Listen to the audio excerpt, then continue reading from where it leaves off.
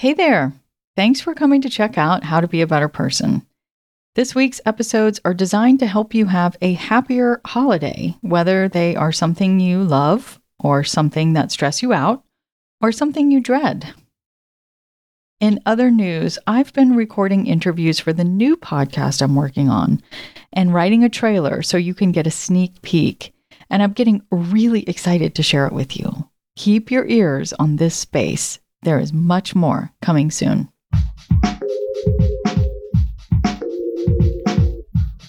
What if you could become a better person, not by working harder, but by taking one small step a day? And not because you're a bad person now, but because there's something inside you that's ready for more. How to Be a Better Person gives you one tiny step a day you can take to be the person you want to be. My mission? To help you live your best life. Hi, and welcome to How to Be a Better Person. I'm Kate Hanley, your host and author of the book, How to Be a Better Person. This week on the podcast, I'm talking about how to make the holidays less stressful, because they can be a tough time for so many reasons. Maybe spending time with your family doesn't make you feel good. Maybe you have a tendency to go overboard and really wear yourself out, and they leave you feeling depleted and unappreciated. Maybe you feel pressure to have one particular holiday experience that just doesn't jive with your reality. Maybe you wish you could avoid them altogether, but every song on the radio and ad on TV reminds you. Maybe you lost someone you love recently or around this time, and the thought of having a holiday without them is making you sad. It's all legitimate, and I hope this week of episodes will help you experience the holidays in a different way this year. One that feels better to you. Today, I want to talk specifically about how to navigate family gatherings. And to help with that, I'm interviewing Amy E. Smith, a life coach and communications specialist who specializes in all things self-worth and confidence. Amy has been on the show before sharing how to enforce a boundary without being a jerk. Her e-workbook is called Stand Up for Yourself Without Being a Dick. So I think you can see right there that she's given this topic some serious thought. Let's find out what she's got to share. Amy, I'm so excited to have you here, especially because so many people need to hear what we're going to talk about today, myself included at times. So I'm really excited to talk to you. Thank you so much for having me. I'm excited to chat. So what is it about holiday gatherings with family that can really make them like a stress sandwich? Well, I think for many of us, and perhaps you can relate to this as well, it's almost as though as soon as we are around our family of origin, we revert back to all of the triggers and the traumas that we experienced in our youth. And so even if we've done so much personal development work or a lot of study and work on ourselves, we get placed back into this immersive experience that reminds us of things that we have tried to overcome, right?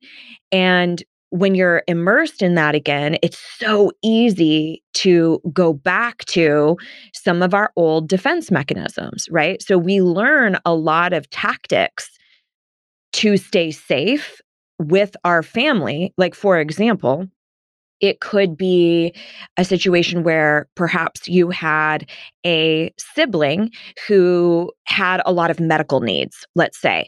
And so you learned that in order to get any type of attention or to get your needs met, you became a complete perfectionist. Maybe if I can have flawless grades or be the best in my class, then maybe I'll get some attention from my parents.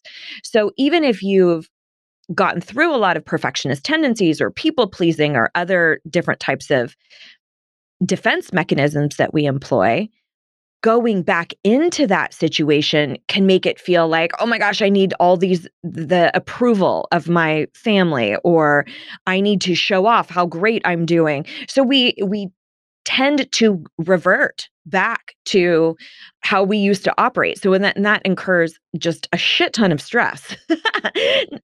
Not to mention that the whole thing is stressful, right? All the obligations. And if I need to cook this type of thing or do this type of gift or be around this particular person. So there's sort of a culmination of stress too that I think happens. Totally. And then you throw in alcohol, Right. maybe some food that doesn't make you feel good because you're overeating, because you're trying to comfort yourself or swallow your emotions or whatever. And then you get really tired. And yeah, there's a lot going on. So let's talk about how we can change what we do even before we go to the event that will help things get off on a better foot. Yeah, that's a great question. There's sort of a process that I typically advocate people going through, and I just simply call it gearing up.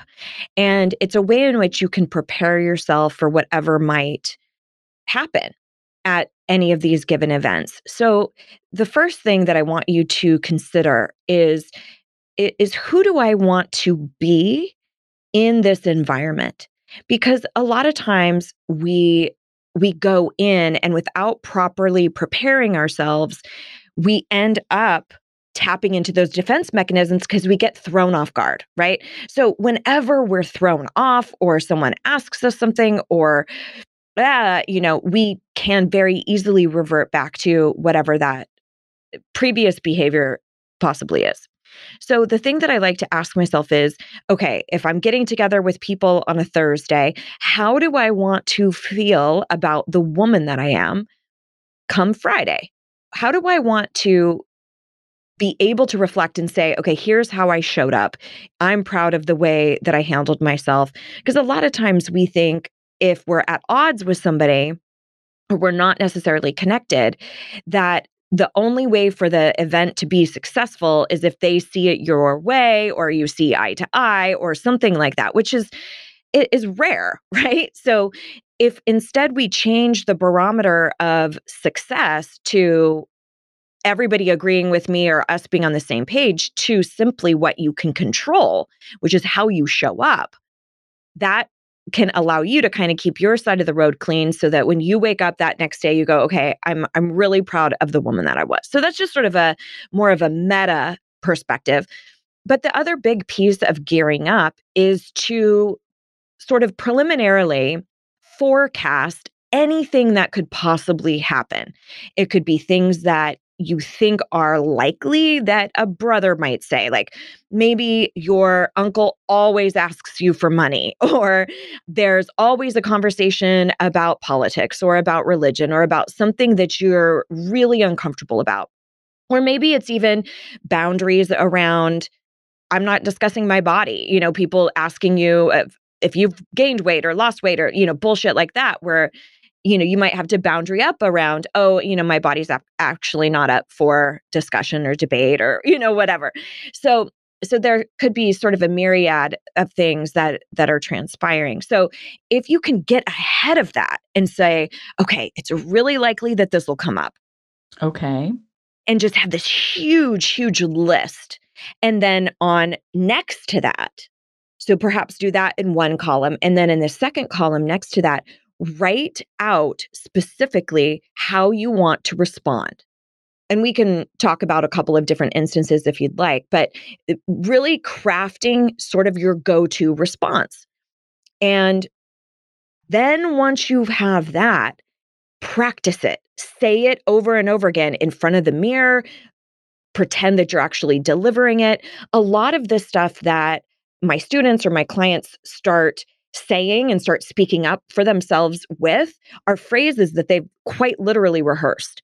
Because you have to know that we're fighting against decades and decades of instinct to either people please, to run away, to be combative and adversarial, right? So if we want to handle ourselves in a different way, we have to map out exactly what that would look like and then actually practice it. That's so smart. And I would run through a couple of different scenarios, and I want to do that, but I've got to take a quick break first. Sure. We'll be right back. Okay, and we're back. Amy, you were talking about right before the break where we can sort of prepare mentally before you head into a situation with your family, thinking about some of the things people might say to you that you know is kind of likely for them to happen. Like, someone's probably going to make a comment about your body or your life or what have you. And you were suggesting rehearsing what you might say back to that person. Could you walk us through one or two of those things in particular and give us an example of something that you might keep in your back pocket that you could say? Sure. One of the things just to kind of know as sort of a new rule to adopt for yourself is that just because you are asked a question doesn't mean that you have to answer it. So, for example, if you are going through any type of hardship, either you left school, you're going through a divorce, you've suffered a miscarriage. There's been any number of really taxing things that have happened for you that you don't necessarily want to discuss. Sometimes really well-meaning family, they don't know anything else to bring up except marital status, are you going to school, And so they might be really well-meaning, but it still could be something that's very off-putting for you. So they say something like, "Oh, so how are you? How are things going with the separation? Or how have you been since the miscarriage, etc." And in those situations, our instinct is, okay, if I've been asked a question, that must mean I have to answer it. Absolutely not. You do not. People used to ask me all the time, when are you going to have a baby? When are you going to have a baby? And I would just say, you know what, to be really honest with you, that's not something that I want to discuss. I truly hope that you can understand. Now, depending on how close I am with them, because sometimes family are just people we see literally on holidays. So it depends how intimate or how close you are with them, but you can quite simply say, thank you so much for asking. To be really honest with you, it's been quite rough. So it's something that I really don't want to get into. But what I'd love to hear is, how is it going with the baseball team that you've been a part of, right? Like, changed the subject, but just shut that shit down. Now, sometimes it can be aggressive. It can be asking you why you voted the way you did, or wanting to bring up current, really difficult political topics. My personal stance on that, and this is going to vary depending on everybody listening, is I am more than happy to have an educated, thoughtful discussion with somebody about that, as long as respect is the baseline. For me, I would say, you know what, I'm happy to get into this with you, but I do want to just have this baseline that no matter what, we're going to be kind and respectful to one another, right? Now, some people will come at you very accusationally or rude, or make comments that are actually straight up offensive, right? We obviously have a lot of divisive stuff happening with racial injustice and all sorts of things that are changing for many marginalized identities. So for me, one of the mantras that I keep sort of as a governing concept is to not allow my silence to make me a liar, which means if somebody says something offensive in my company, I don't necessarily need to get into a full blown conversation with them about it, but I sure as shit am not going to allow that to go without me. I'm not going to feign my being complicit, basically. I'm not going to be complicit to something like that. So, what that might sound like is, you know what, I actually don't share that opinion, and I would appreciate it if you wouldn't talk like that around me. Or, you know what, clearly I don't share the opinion that all of you are sharing. So I'm going to just politely excuse myself from this conversation, right? But so you don't necessarily have to get into the debate. You can quite simply say, I don't agree, or I find that highly offensive. Whether you mean that or not doesn't really matter. It's just really requesting, please don't speak like that in front of me, or I find that really offensive. Are there any other subjects you're thinking of that you would like an idea on a phrase? Let's see. Well, what about somebody who's well meaning, but they're asking you about something that you just don't want to talk about? Like, oh, what's going on in your love life? Are you still seeing that person? When maybe you're just like, oh, God, I really don't want to talk about this. I don't want to have to sit here at the dinner table and have people overhear me and just no. So, how about something like that?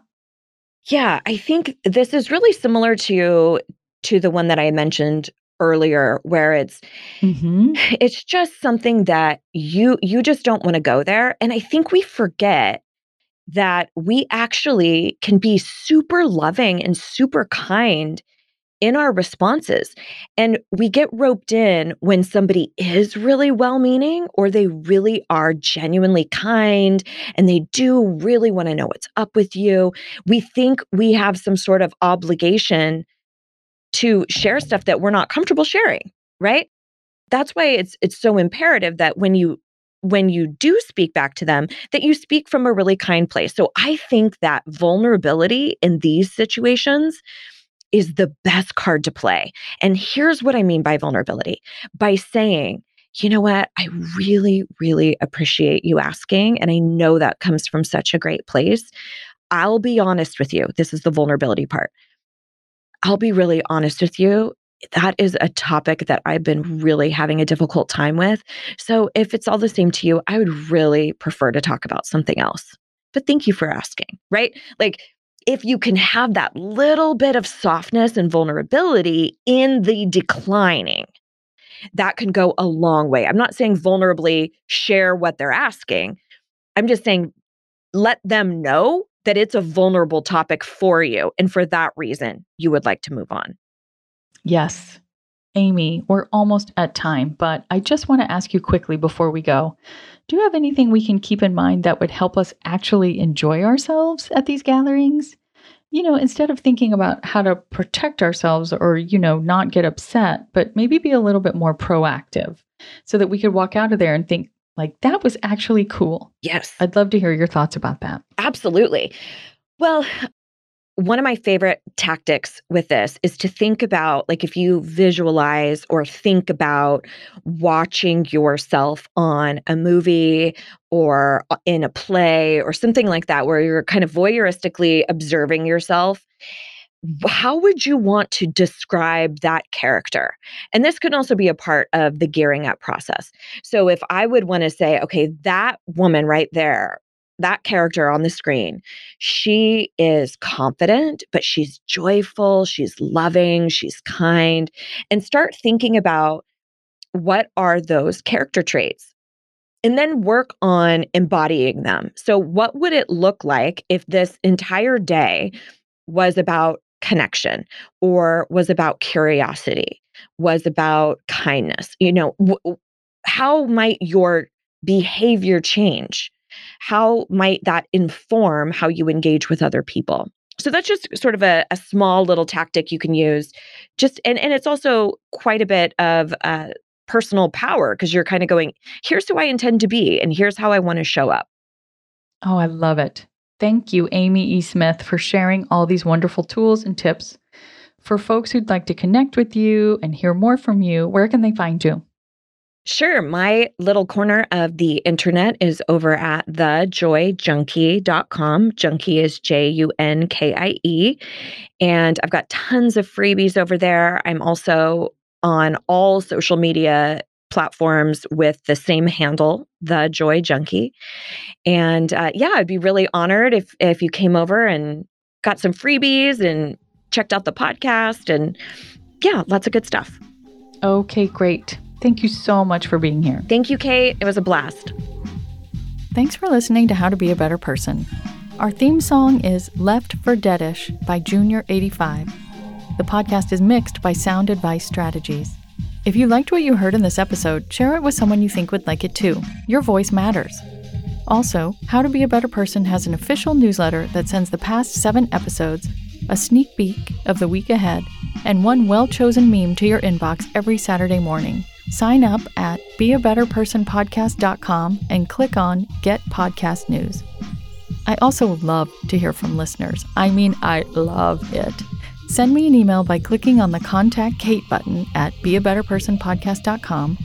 Tweet me at Kate Han, Katehan, or find me on Instagram at Kate Hanley Author. I look forward to connecting with you.